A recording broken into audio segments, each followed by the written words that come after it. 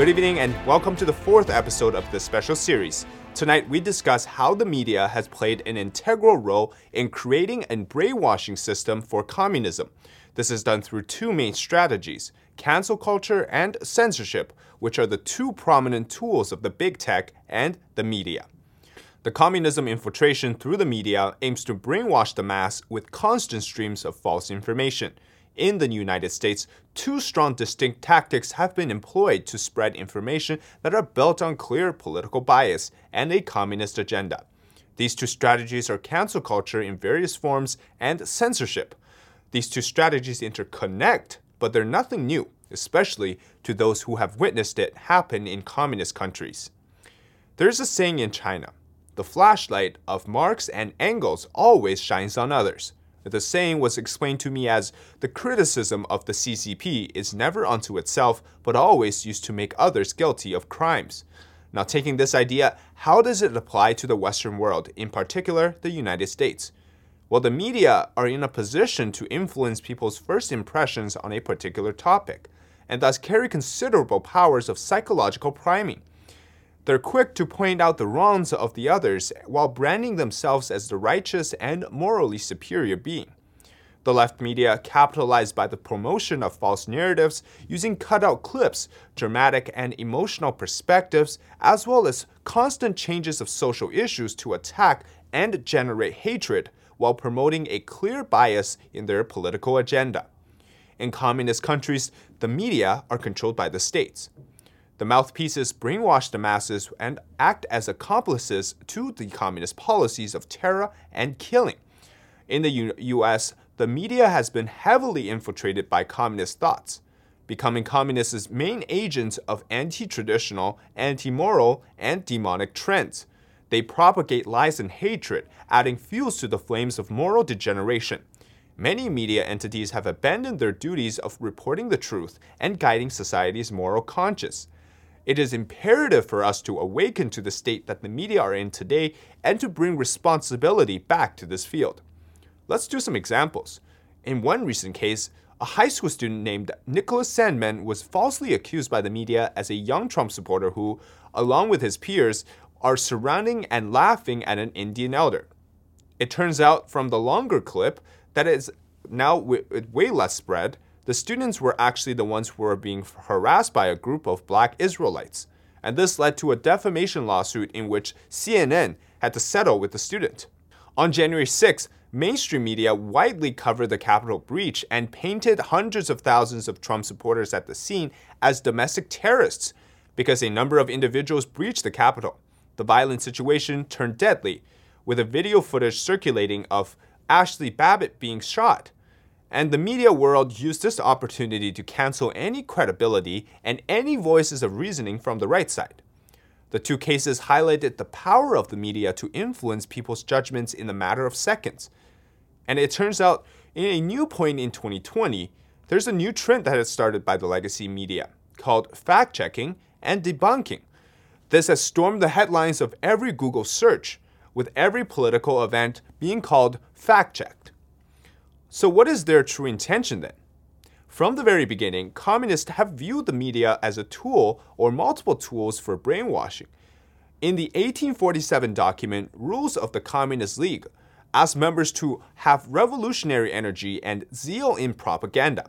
Vladimir Lenin used the media as tools to promote, incite, and organize the Russian Revolution. He actually also helped to run the official communist newspapers Iskra and Pravda to promote revolutionary propaganda and activism. The CCP also regards the media as tools for controlling public opinion and as the mouthpiece of the party. The CCP is highly conscious of the fact that the guns and the pens are what it relies on for seizing and consolidating power. Upon establishing its dictatorship, the CCP imposed strict control over the media and later the internet. It uses them as tools to indoctrinate the Chinese people with communist ideology, suppress dissidents, intimidate the public, and conceal or distort the truth. And media workers are experts in self-censorship, though, constantly aware that a single error in the CCP society can result in a miserable outcome. Censorship not only permeates the official news channel but also personal blogs and online communities. which are monitored and controlled by a vast network of internet police in China. There's a contemporary Chinese phrase that vividly describes the role of the media under the CCP's rule.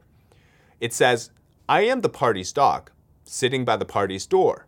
I'll bite whomever the party tells me to bite, and however many times I'm told." And this is no exaggeration. Every communist political movement starts with manipulating public opinion. The media spreads lies to incite hatred, which then cascades into violence and killing. The media plays a crucial role in this deadly mechanism. For example, during the 1989 Tiananmen Square massacre, the CCP had claimed that the students were the violent thugs, and so they used the army to suppress the alleged riot. Following the massacre, it claimed that the army didn't shoot anyone and that there were no casualties in the square.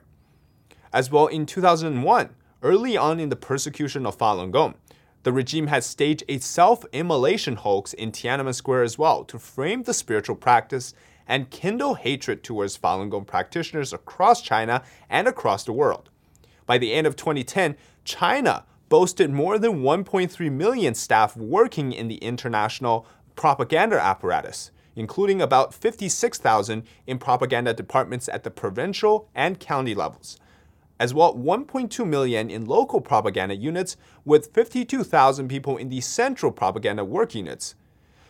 In the US, even though we don't have a so-called propaganda department like the CCP does, the combined efforts of these large media corporations are acting as the exact same function as the propaganda department of the CCP.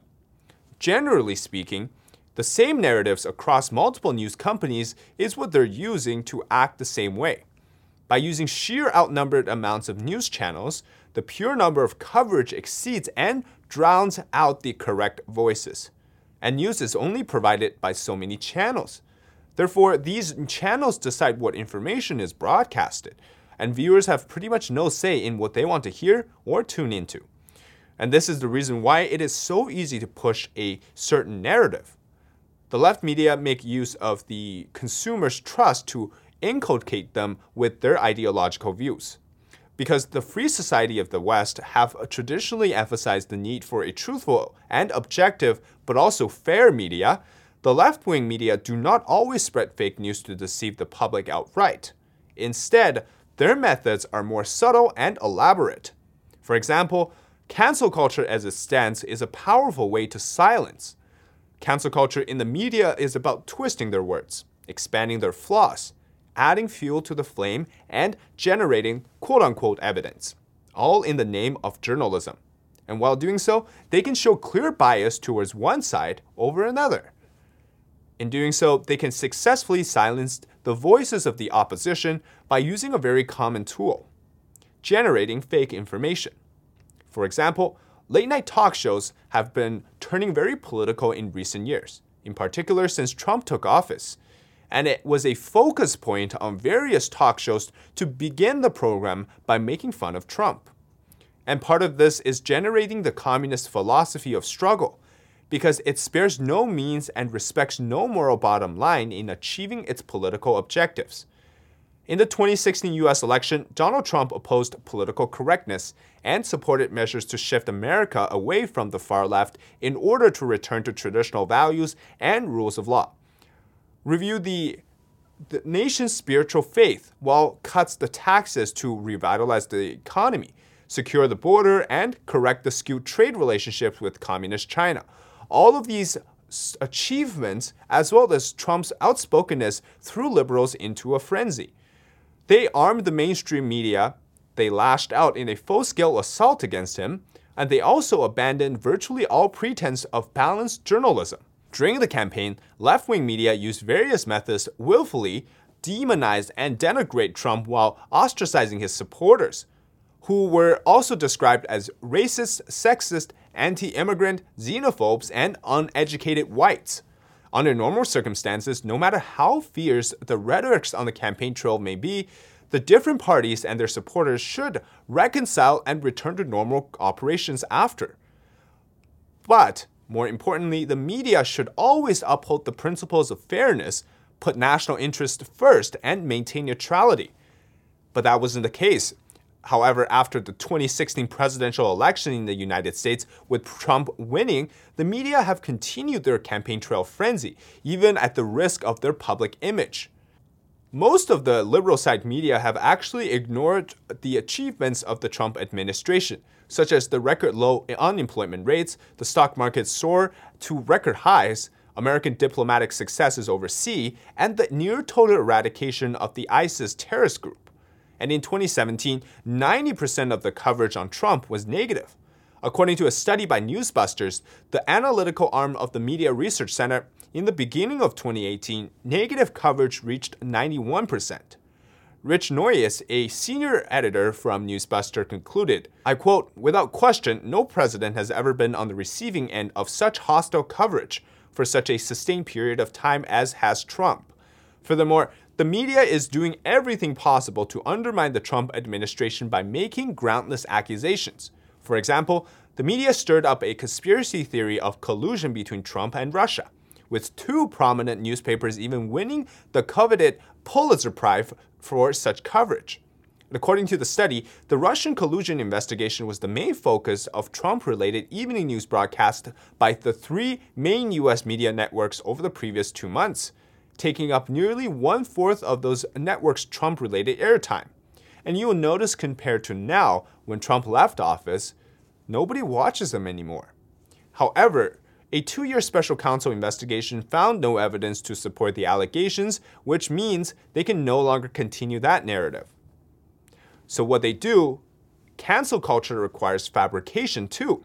The media has been known to fabricate a lot of news stories. In 2017, a TV news giant suspended a senior journalist for 4 weeks without pay and issued a correction of his work because he had created a fake report that Trump had ordered Lieutenant General Michael Flynn to make contact with Russia when Trump was a presidential candidate. The reporter and the producer who had worked with the journalist ended up leaving the TV station. This particular team had previously achieved outstanding success, such as winning 4 Peabody Awards and 17 Emmy Awards. At the recent second impeachment hearing, the defense lawyers highlighted clearly doctored clips shown by the impeachment managers to contrast how much fake fabrication took place in order to make Trump look bad. And when Trump condemned the violent MS-13 gang, especially those members who had committed brutal murders after entering the United States illegally, he said, I quote, "They're not people, these are animals, and we have to be very, very tough." However, what did the media do? These outlets immediately took his statement out of context, claiming that Trump said illegal immigrants were animals. Next, let's talk about the second strategy, which is using censorship on various levels. Political correctness, a potent communist tool, permeates the media. Whether written in the style guide or left implicit, many media outlets have policies of political correctness that affect what may or may not be reported and how it should be presented, to the point where the Western media world, along with the leftist political groups and academia, have created a lexicon of political correct language, and they only report what is politically correct. As we talked about in our previous episode, it is a tool to transform the political system, and it has been applied so frequently by the media and that the language has become deeply rooted in the public consciousness. It has done so by influencing the public on a subliminal level. Censorship, which is a large part of itself containing self-censorship. Let's talk about the first strategy. To self-censor is to selectively cover or provide coverage or even twisting the way to cover news. For example, using selective news coverage every day, thousands of newsworthy events occur around the world, but which events receive attention or quietly fade from view is almost completely determined by what the media wants to cover. And this goes both ways, left or right. But selective coverage can be divided into these 3 categories. First, events are selected only or primarily for their utility in helping readers accept the ideological stand of the left. Second, instead of reporting comprehensively on an event's context, the media report only the aspects that support the leftist point of view. Lastly, the media tend to give greater voice to those who lean left or whose statements agree with the left, while other organizations and individuals are sidelined. Perhaps one of the most striking examples of selective coverage is the dearth of reporting on the largest persecution of faith in contemporary history. In China since 1999, the CCP has persecuted members of the spiritual practice of Falun Gong, which upholds the universal principles of truthfulness, compassion, and tolerance. The persecution has directly affected hundreds of millions of people in the world's most populous country, and it's done so for more than 2 decades, and it is being perpetrated to a degree of brutality that is hard to fathom. However, its coverage by the Western media has been disproportionately weak when placed next to the magnitude and severity of the actual events taking place. Most of the mainstream media outlets influenced by the CCP's political clout have exercised self-censorship or remained silent amid the CCP's monstrous assault on the freedom of belief and the core values of human civilization. Some have even been complicit in helping the CCP spread its deceit. In another example, though the issue of transgender rights concerns only a small, very small portion of the population, it has become a focal point of discussion in 2021, and an example of media successfully setting the agenda. In addition, a narrative about global warming became prominent, as well as climate change, in the discussion and the public discourse as a result of a long-term conspiracy between the media and other political forces. While issues like riots from Antifa and Black Lives Matter, these type of things gain no coverage or very little attention from the left media because they don't fit the narratives. And it doesn't help when the political system right now aligns with the left side of the news as well. Many progressive ideas such as the so-called social equality, racial justice, feminism, these things have become mainstream, while the crimes of communism have been whitewashed. Former Speaker of the House Newt Gingrich once wrote in 2018, he says, "The academic left and its news media and Hollywood acolytes refuse to confront the horrifying records of Marxism's endless inhumanity. All this is to generate the selective hatred they need to succeed in class struggle." Another example, because of the legislation on hate crimes in some European countries, many local media outlets dare not to report on crimes committed by immigrants, despite that such crimes have become a severe social issue and are threatening the domestic security in those countries. And American media organizations are also self-censoring when it comes to reporting crimes, often omitting the perpetrator's immigration status. Let's not even mention the fact that black crimes and the reporting of that is so sensitive. While many Americans worry about ever-increasing censorship, those responsible for it have managed to amplify its effects by creating a climate of self-censorship too. Due to the psychological mechanisms of self-censorship, a single account blocked, a single video deleted, or book banned can result in a broad chilling of speech. Important policy debates don't occur. News story ideas aren't pitched to editors, and books aren't accepted for publishing or written to begin with. This is where big tech has come in, and they have acted as the bane of free information, as well as the rise of social media censorship of news and information, indirectly playing part to promote only the information from the left or what is politically correct. Working alongside these large media corporations, they are silencing any opposition, including, for example, banning President Trump from various social media platforms, as well with many prominent conservative voices along with him. Now, in this case, the censorship is just taking out his voice from those platforms, but it has also enlarged to be a new concept. This creation and the widespread self-censorship through everywhere. In some cases, it appears the censors employed the psychological trick on purpose, achieving maximum suppression with minimum responsibility. And these methods aren't new. In fact, they have long been employed by the CCP as well as other totalitarian regimes. The principle of self-censorship is that people, just to be on the safe side, refrain from even saying the things that aren't outright banned by some applicable rules. Think about this. The Chinese Communist Party, the world's most notorious censor of free information, has for decades used the methods of making its policies intentionally vague. In the 9 commentaries on the Communist Party book, it states, during the Cultural Revolution, people couldn't buy food in canteens if they didn't recite a quotation or make a greeting to Mao Zedong. When shopping, riding the bus, or even making a phone call, one had to recite one of the Mao's quotations, even if it was totally irrelevant. In these rituals of worship, people were either fanatical or cynical. In contemporary China, dissidents are often targeted for the, now we so understand, subverting the state or spreading rumors. The regime has proven that virtually any political statement can be subsumed under one of these charges. The method appears to be now playing out the contemporary America society as well. Amazon recently updated its policies to ban books that contain hate speech, and without even explaining what it considers as such hate speech. And since Amazon controls more than 80% of the book retail market, publishers are left to guess whether a book may get the hate speech label and thus be less profitable to publish.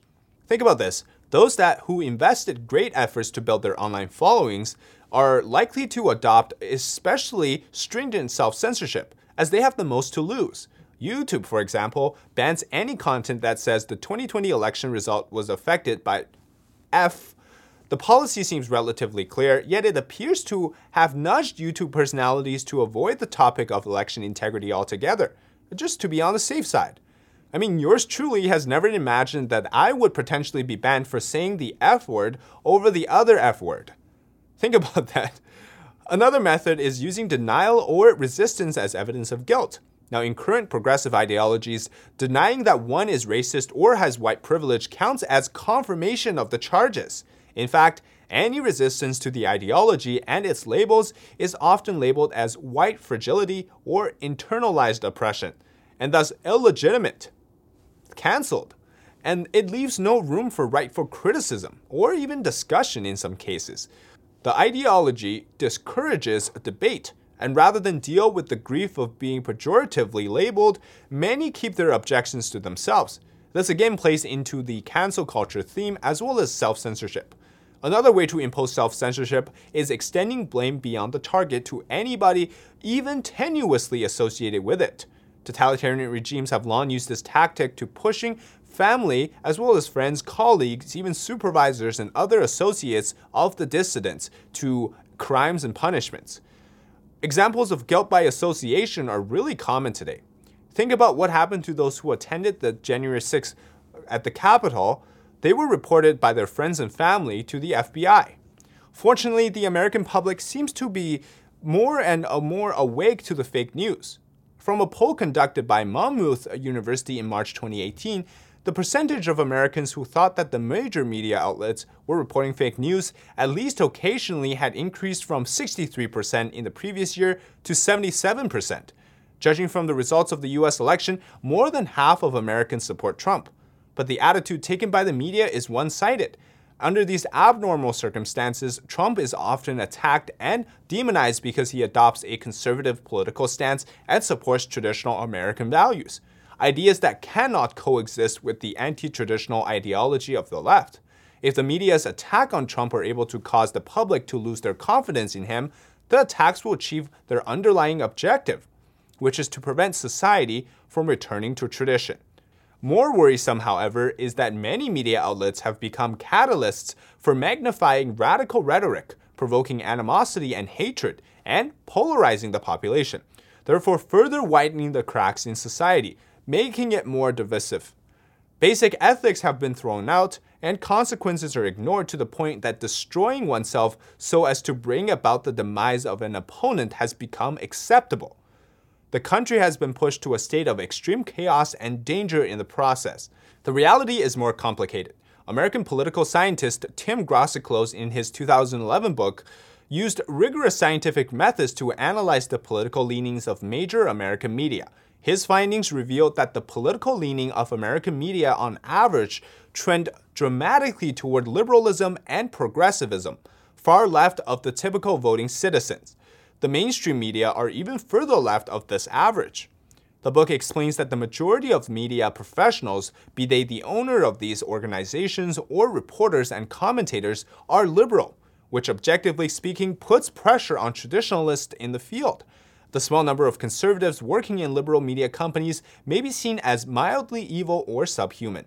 Even if these journalists aren't squeezed out of the employment, they dare not air their political views publicly, much less promote conservative viewpoints in print or on television.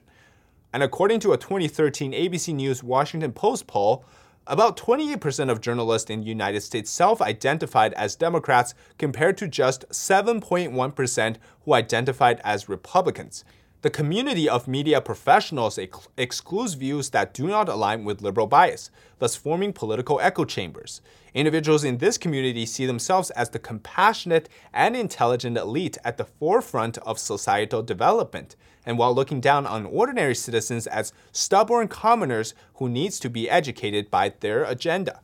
And left-wing bias discourages students with conservative viewpoints from picking journalism as their major or seek a job in the media after graduation.